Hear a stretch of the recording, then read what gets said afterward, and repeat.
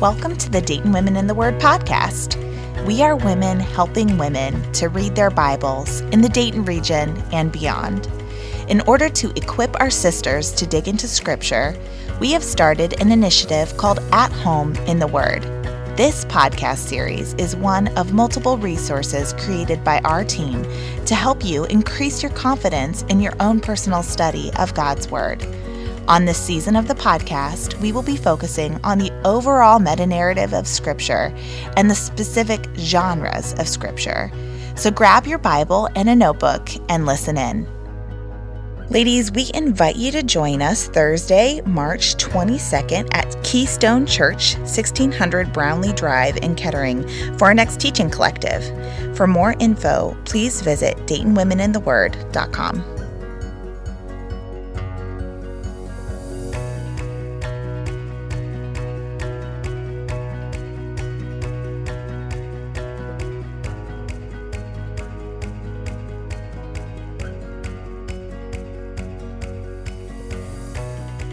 So welcome back to the Dayton Women in the Word podcast. We are here for season 6. So we've been going through the topic of being at home in the Word. So we've walked through a couple topics in some of our previous episodes, and I'm really excited today. I'm your host, Bethany, this week. I'm excited to welcome Melanie back to the podcast. I first met Melanie when we did the podcast live recording that celebrated our 100th episode and 2 years on the podcast. So if you haven't had a chance to listen to what Melanie shared on the podcast live episode, I really encourage you to go back and give that a listen. So Melanie, why don't you tell our listeners a little bit about you and where you're at in life and all that good stuff? Well, Christ, first of all, I think my beginning starts with Christ, and he became my Redeemer when I was 17 years old. I was at a summer camp in Upper State, New York. An amazing moment, gave my whole life to him, and this great adventure began. I've been married to the man I started dating just after that. He is my best friend.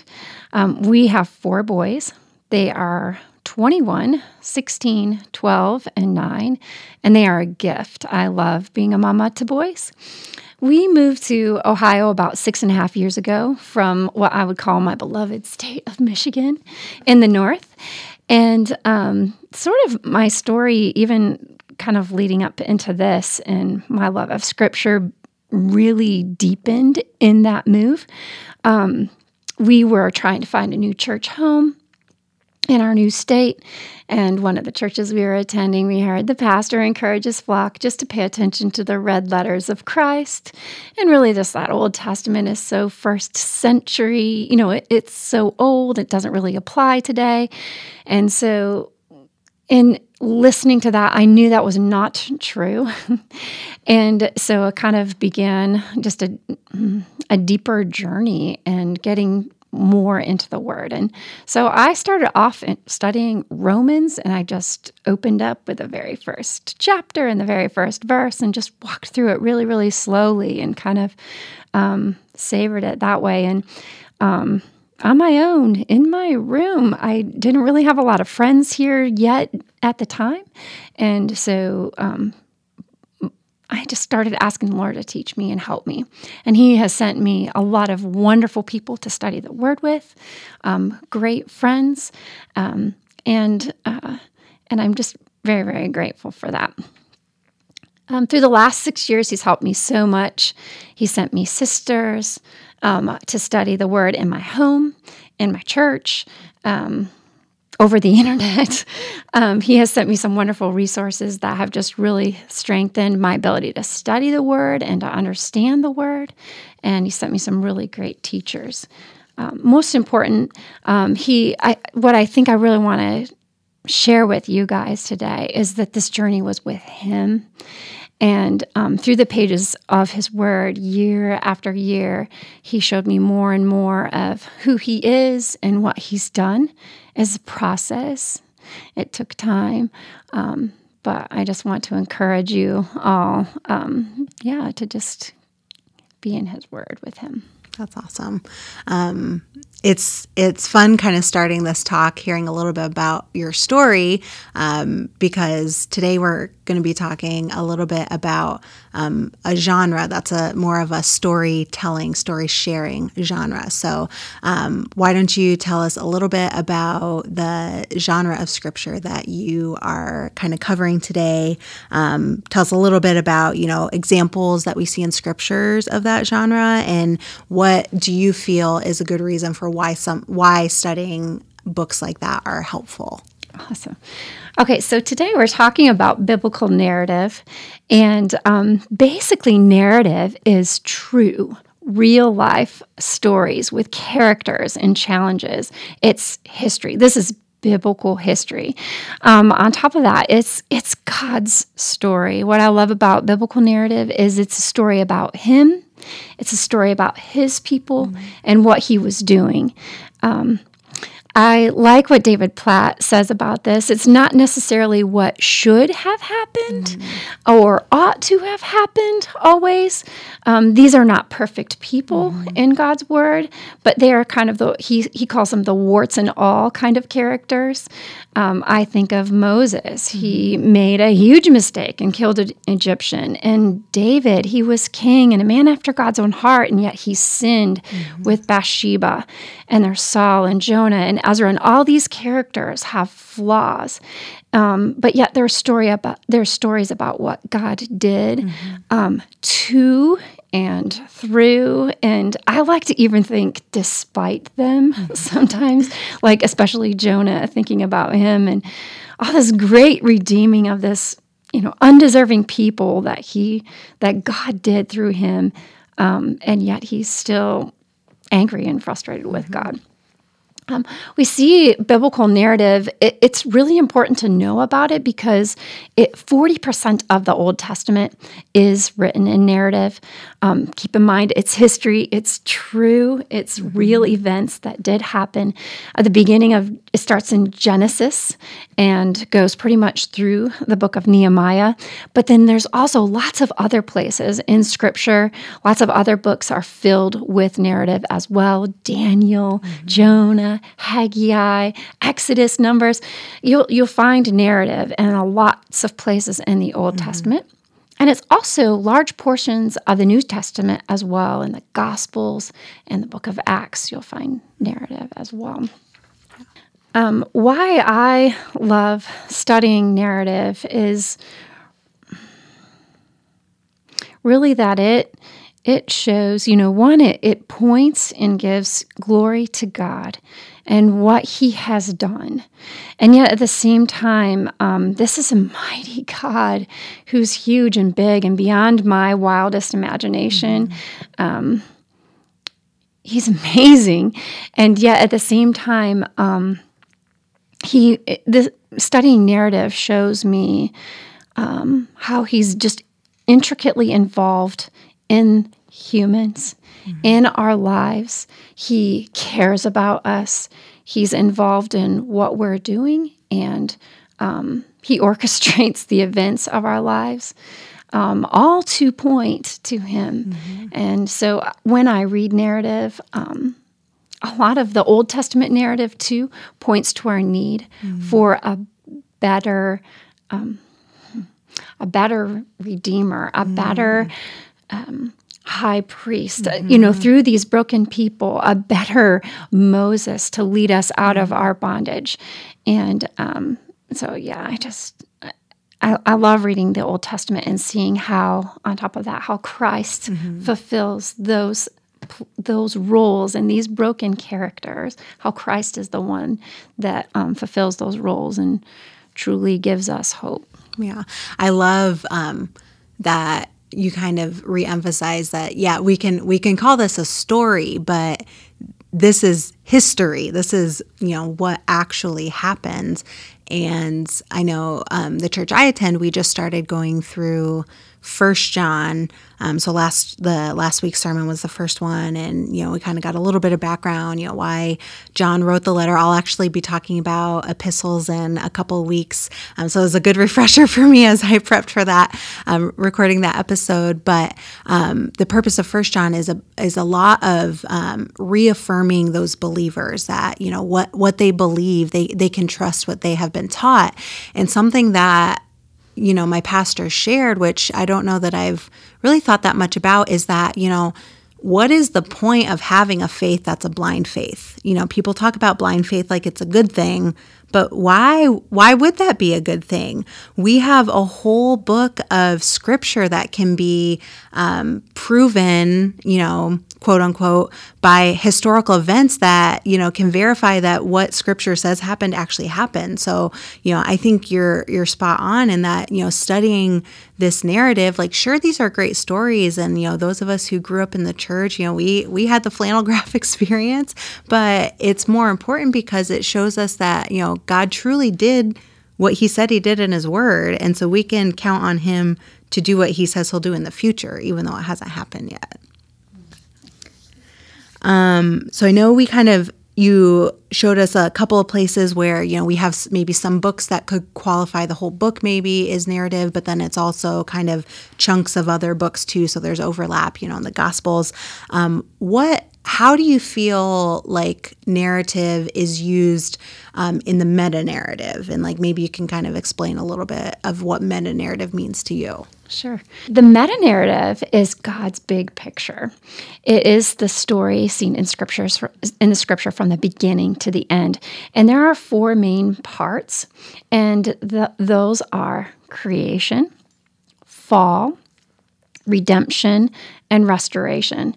And in God's big story, creation starts in Genesis 1 and 2 with the account of how God knit together this world and how he created man, and how all things pointed to his glory. They were orderly and perfect in the beginning when God created the world.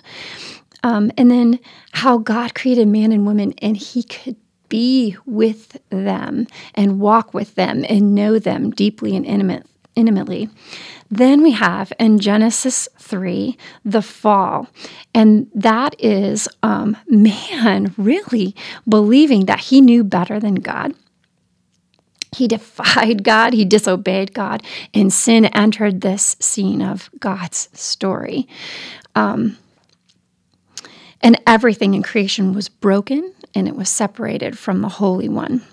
What's also so very cool is immediately after this fall, this sin, God's redemption begins right there still in Genesis 3. So towards the latter part of Genesis 3, there are verses that promise a coming Savior. And the first sacrifice is made to cover the man and woman for their sin.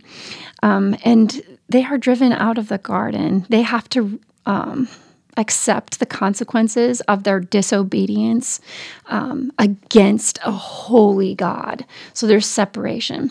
But this starts this process of redemption, which is the third this third section, this third theme that's in God's story. And it starts in that latter part of Genesis 3, and it continues throughout all the rest of script of the Old Testament. And the Old Testament points to this need that we have for the coming Messiah, this one who's going to redeem and make things right again between God and man.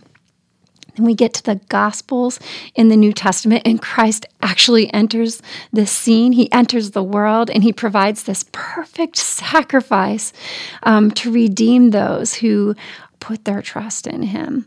The rest of the New Testament and the letters reiterate Christ's perfect redeeming work that he did on the cross, and it encourages us to repent and follow him and let him change us and make us more and more. This lifelong process, I think it is, of becoming more and more sanctified, more and more Christ-like, more and more a really beautiful follower of him.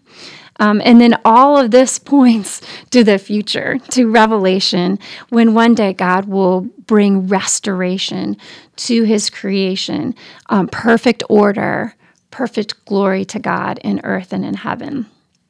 So that's kind of the meta-narrative as a whole, and really the narrative fits really nicely in all those places, and why it's important to understand God's meta-narrative, that whole big picture, is that when you're reading a particular book or a particular story, you want to be aware of it to see where does this fit in God's big picture. Jen Wilkin is a wonderful Bible teacher, and she gives this analogy of a gardener, which I really, really like. So this is in chapter 3 of her book, Women of the Word. Sorry, I'm going to say that wrong. In Jen Wilkin's book, Women of the Word, she gives a wonderful example of this about being a gardener. And she uses that to explain meta-narrative. And kind of how she says that is just like a gardener doesn't go looking at his tomato plant in the middle of winter expecting ripe, red, juicy fruit. He knows that plant is dormant or likely not going to produce fruit in winter. Just like that, like sometimes when we're looking and we're reading a portion of Scripture, we can't or we should not expect it to do something that falls outside of the meta-narrative. So for example, we may have trouble relating to the Old Testament, feeling it's somehow like, I've heard different people say to me, well, God is so different then. The God of the Old Testament is different from the God of the New Testament. No, he's not. He's the same yesterday, today, and forever. But we need to keep in mind the events and what God is doing in his big picture in order to understand what's happening in the Old Testament. So what are some purposes or quirks that you have figured out that go along with studying biblical narrative, maybe compared to some of the other types of literature we see in Scripture? Yeah, this is kind of a cool question because I just spent last semester, I teach a group of homeschoolers, a literature class, and just kind of how to analyze and read through literature. And biblical literature is very much the same. All great stories have certain elements in them. Biblical literature is the same. First, it starts off with characters, right? Characters that we can relate to, identify with. We are sinful and we tend to make mistakes. Just like some of the characters in the Old Testament, we are imperfect. We fall short of God's glory. We make mistakes. But there's also this character of God in the Old Testament, and he is the hero in biblical narrative, and he is woven in and orchestrating the events in the story. All stories also contain plot. Biblical narrative has plot, has events, which often lead up to a conflict or a problem or a challenge in a character's life, which then leads up to what's called the climax, or I told my students in my class, it's like the point of no return. Something has to happen because of that problem. It's the turning point in the story. And then all great stories end with a resolution, how that obstacle, how that problem, how that conflict was worked out. In biblical narrative, this is a story where God is always the main character. He is always the hero. He is always the one at work. And the purpose of biblical narrative is to point to this holy, mighty God.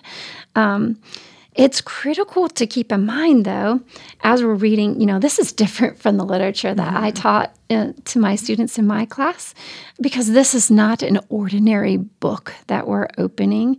It's not an ordinary story. It is written by God. And I love how Paul discusses the word with Timothy. In 2 Timothy 3:14 through 17, he says this, "But as for you, Continue in what you have learned and have firmly believed, knowing from whom you learned it, and how from childhood you've been acquainted with the sacred writings. That's this book, these stories that we read about in the Old Testament, which are able to make you wise for salvation through faith in Jesus Christ. All Scripture is breathed out by God and profitable for teaching, for reproof, for correction, for training in righteousness, that the man of God may be complete, equipped for every good work. These stories are breathed out by God, and while we're reading them, His Spirit is present with us, teaching us, drawing us closer to Him, revealing His character to us, teaching us more about Him. It's very different from reading any other piece of literature. Mm-hmm. So what would you say, knowing that, hopefully we can all agree with that, knowing that, what God has allowed to come to us through the ages. Here it's 2019, crazy that like this word of His has, stood that test of time. What would you say if you were coming alongside of a sister who maybe was getting newer into Bible study? What are some things that maybe if she were to sit down and start studying a book written in that style, what are some things that might be some challenges that she might encounter, or tips maybe that you could think of that might help her in her study? Okay, so I think the most comforting thing to me, and I'm getting older, so like I'm in my mid-40s now in life, and I always have, and maybe it's my nature and just how I'm wired, but I want to know the answers, and I want to have it. I was talking about this with my husband. I want to, earlier today, I want to have it all figured out, and yet that is not the life that the Lord has said He'd give to us, right? And I don't have the reference right now. I'm really poor at remembering the addresses of Scripture, but He who began a good work in you will be faithful to complete it until the day of Christ. Like it was probably in this last year that verse, just a familiar verse, really hit me, that He is going to keep working on me until the day of Christ Jesus. So it's not tomorrow or today that I'm going to arrive, but I'm on this lifelong journey of being sanctified and made more holy, and even learning more about Him, and even His Word, right? Like His Word is timeless. If you are new to studying it, I think the biggest thing that I could ask you, or just recommend you to do, is to open it with a prayerful heart and ask Him to be your teacher. Ask Him to show who He is and what He wants you to learn about Him as you're reading, because the Holy Spirit will be present with you. If you are a believer, if you've surrendered your life to Him, He promises to gift you this counselor, and He will help you as you're opening and reading God's Word. I think that is the most important thing to keep in mind as you approach Scripture. Know that you will, I can't even begin to count the number of times. I haven't kept track the number of times maybe that I've gone through verses in Romans or chapters in Romans, and each time you're going to, if you let go that I don't have to have it all figured out right now, each time God is going to teach you something new, and He'll just keep teaching you as you come back to Him. Just be faithful in coming to Him and expecting that He will teach you something about it. I also would say go slowly. Right now I'm trying to finish up Dayton Women in the Words 365. I'm stuck in Hebrews. So I have it all paced off, to check off these many boxes. I need to read this many chapters, but that's just not what the Lord has had for me right now. He's wanted me to slow down and maybe concentrate on this one chapter, this one small passage for a little while. Don't beat yourself up if you fall off a chronological reading plan, or don't get everything checked off the list for the day. Know that what He brings you and teaches you when you open his word would be sufficient for that moment. In particular, with this, with biblical narrative, I think the hardest thing is to know that context is really, really important. And it's also our biggest obstacle as, are we 21st century?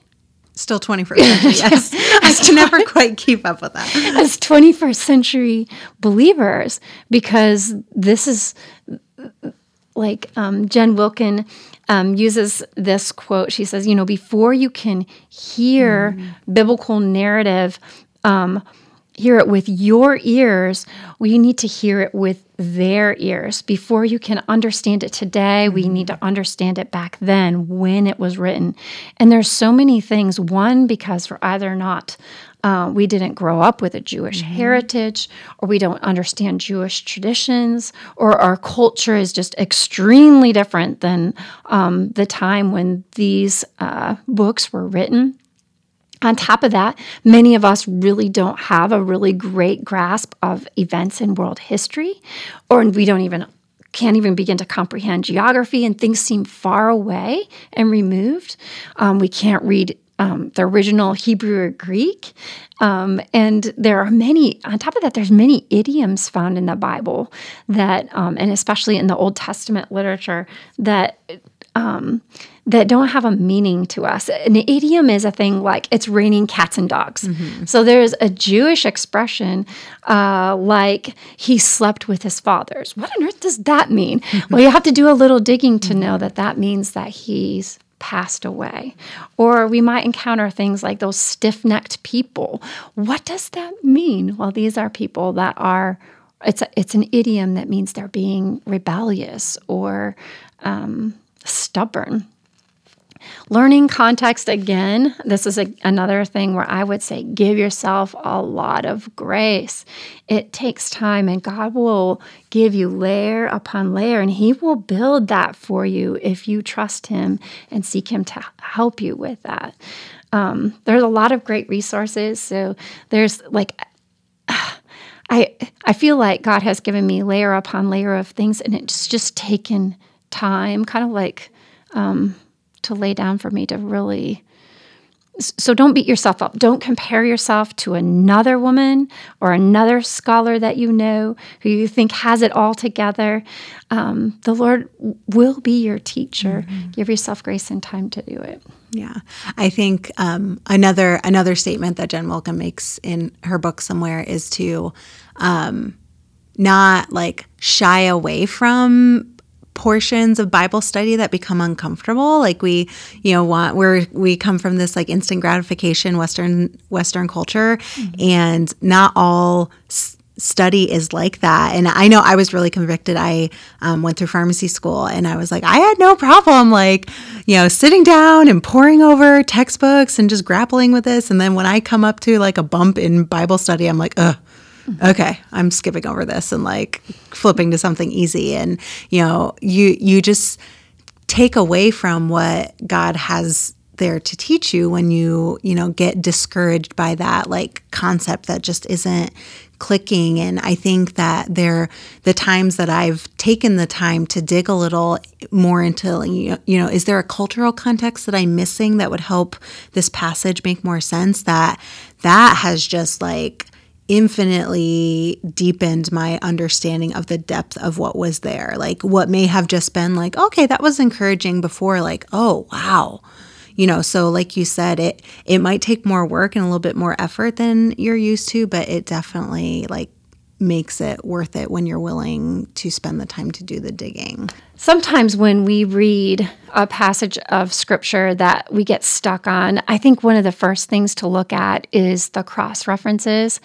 So for example, the other day, my boys and I were reading in 2 Kings 5 about the story of Nahum, and he is a man who was Syrian, if I'm remembering correctly, and he had leprosy, and he was this commander and the king of Syria, his army, and they're enemies to the Israelites, but he has taken this Hebrew girl as a slave in their home, and she tells him about the prophet Elisha because she believes that if he goes and sees him, Elisha will be able to cure him. And so in the course of the story, God leads this man who doesn't even know him to go to seek out Elisha for healing. And he goes, and of course, Elisha sends him to the river, and God heals him. My boys and I were talking about specifically probably didn't come out and meet Nahum because otherwise Nahum may have thought that Elisha healed him. And that's not the way that God wanted that man to know about him. So anyway, then when you look at the cross references, Luke 4 is referenced, and it brings you then to the New Testament where Christ talks about that story. And it happens in the time when he is just starting his ministry. And he's in Nazareth, teaching in the temple. He's told them essentially that he is the Messiah, the promised one they're looking for. And the religious folks are furious. And eventually he tells them this story. And this is what he says. "Truly I say to you, no prophet is acceptable in his hometown. But in truth, I tell you, there were many widows in Israel in the days of Elijah, when the heavens were shut up for 3 years and 6 months, and a great famine came over all the land. And Elijah sent to none of them, but only to Zarephath in the land of Sidon, to a woman who was a widow. And there were many lepers, and this is the story that I read with my boys, in Israel at the time of the prophet of Elisha, and none of them were cleansed, but only Naaman the Syrian. When they heard these things, all in the synagogue were filled with wrath, and they rose up and they drove Jesus out of town and brought him to the brow of a hill on which their town was built so they could throw him down the cliff. But passing through their midst, he went away." And if you look up these cross references, you see that this is a God, he's referencing a God that makes his name known to foreigners. There's the gospel way back in the Old Testament too, right? Where he's saying that he's the Savior for all. My ESV commentary tells us that when these religious men in Jesus' day, they are angry because he's reminding them that when Israel rejects God's prophets, they will go elsewhere, even to the Gentiles. So I would say a couple things that have helped me are my commentary. And I use the ESV commentary. I know there's a free app that you can use. Again, I would encourage you first to pray and read the word as it is, use the cross references.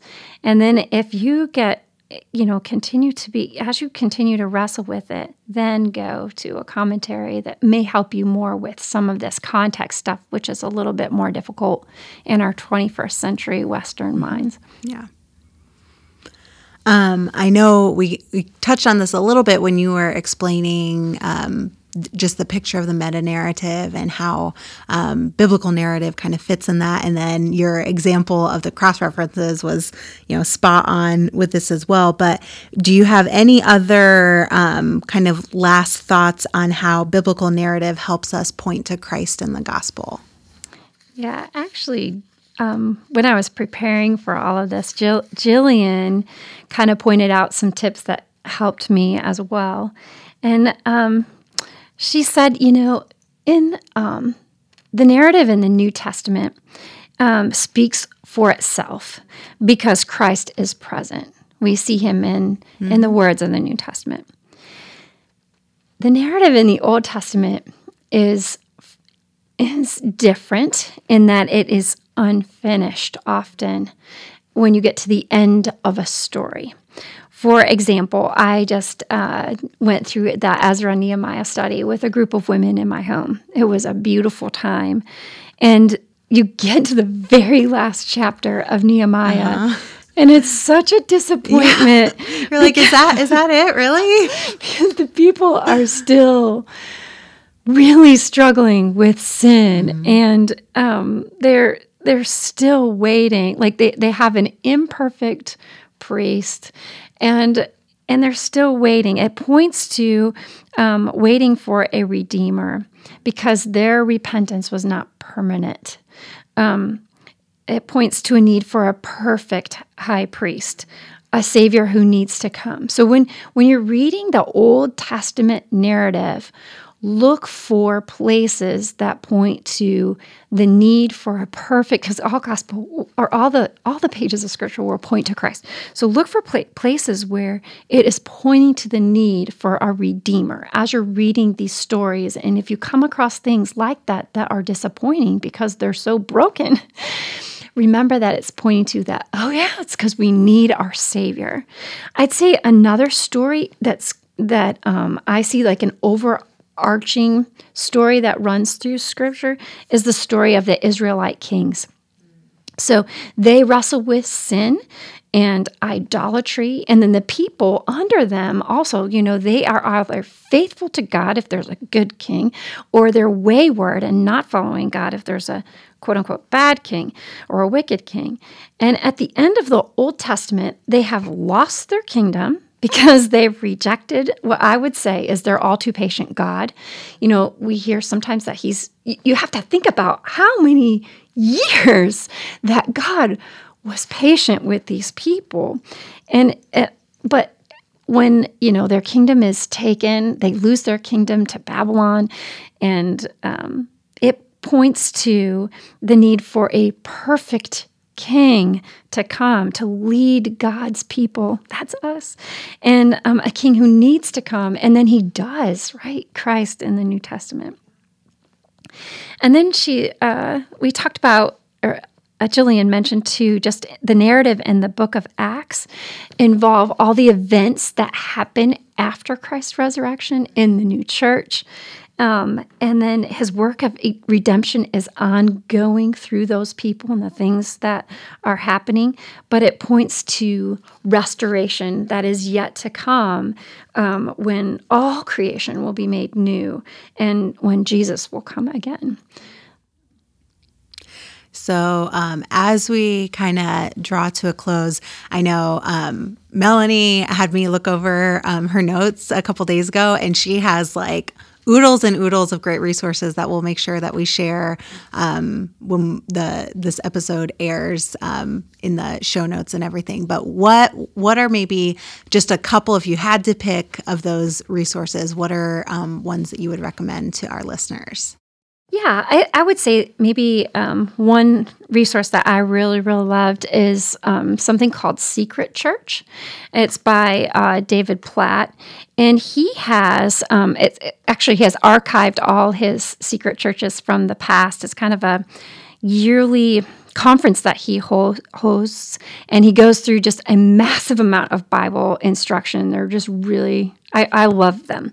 So Secret Church number 3 is called How to Study the Bible, and it is a wonderful equipping video for studying Scripture. And some of what I talked about today came from that. There's a free resource, like a downloadable resource, a packet that is also available on that website that you can use to follow along with the video. And he does talk about all of these things, like how the different books of the Bible and what style they're written and understanding context. Just very, very good. I also recommend the Bible Project. So the Bible Project has a series of teachings on how to approach reading Scripture, but then also, specifically there's videos there about narrative. There's maybe 3 or 4, I think, if I can remember correctly. And then they also have additional videos for every book of the Bible, which I also love. And what I'd again recommend you do is first read the text, wrestle with the text, pray, ask the Lord to be your teacher through the text, look up your cross references, and then use these videos towards the end because they are commentary that, man has put his thoughts, albeit I think they're really doctrinally sound thoughts on what that book is saying. But those videos are wonderful. Another resource that I love is just even the Dayton Women in the Word 365 reading plan that is on the website, and a journaling Bible. Just following that, like reading through the Bible chronologically with chapter and verse and context of when it was written is a beautiful thing. My ESV study Bible, there's so many. For kids in particular, I love, like I've been reading with my boys, The Long Story Short, which is a devotional that kind of reads through the story of Scripture and explains it well with children and points to Christ in the Old Testament. It's a great resource. And then another study that I've loved is Seamless. And I've used that to disciple and encourage other women and girls. And Angie Smith is a very approachable, real, encouraging teacher, helpful in equipping us to study the Word more. Well, great. Well, thank you so much, Melanie, for just all of the thought and care that you put into preparing for today. I know I've been encouraged to have a deeper lens in approaching the narrative portions of Scripture, and I hope that our listeners are encouraged as well. Any last parting words for our listeners before we go? Yeah, I found this quote by a man named Conrad Mbewe, and he was talking again about how to approach reading Scripture. And I think what, again, I would encourage you is with these words. And he says this: finally, it should be emphasized that in order to truly understand the Bible with increasing depth over a lifetime, we must read the Scriptures repeatedly. The Bible is not a book to be read once and then placed on the shelf. In my words, we just simply won't be able to get it all. It's so rich and so deep. We have to keep picking it up. He continues, as God's life-giving word, it must be read and meditated on with great care over and over again. As we grow in our knowledge of the full landscape of Scripture, and in my words, which takes a lot of time, give yourself grace, every verse within that landscape will become clearer and more meaningful to us. Unlike other books which we read and finish, believers never truly finish reading the Bible. I just love that. Just as we must eat physical food each day if we're to be physically healthy, we must eat spiritual food each day if we're to be spiritually healthy. As the psalmist prayed, my eyes are awake before the watches of the night, that I may meditate on your promise. Psalm 119, 148. Psalm 119, if you are struggling with even knowing how to begin with approaching God's word, Psalm 119 is this beautiful kind of prayer, hearts cry out to God about a longing and a hunger for his word. I'd encourage you to ask him. And one of the prayers that I ask him often from time to time is, Lord, please give me an insatiable hunger for your word. I want to know you, and I know that you want to teach me. Please give me a hunger to go to your word. And for each one of you girls listening out there, I would just say be encouraged. Take one step each day at a time and embark on a lifelong journey with the Lord through his word. He has so much to teach us, and he will. He promises he will be faithful. He wants us to know us. So I would just encourage you to just keep pursuing him. All right. Well, I can't add anything to that. So thank you, Melanie, and I hope you listeners have enjoyed our chat today.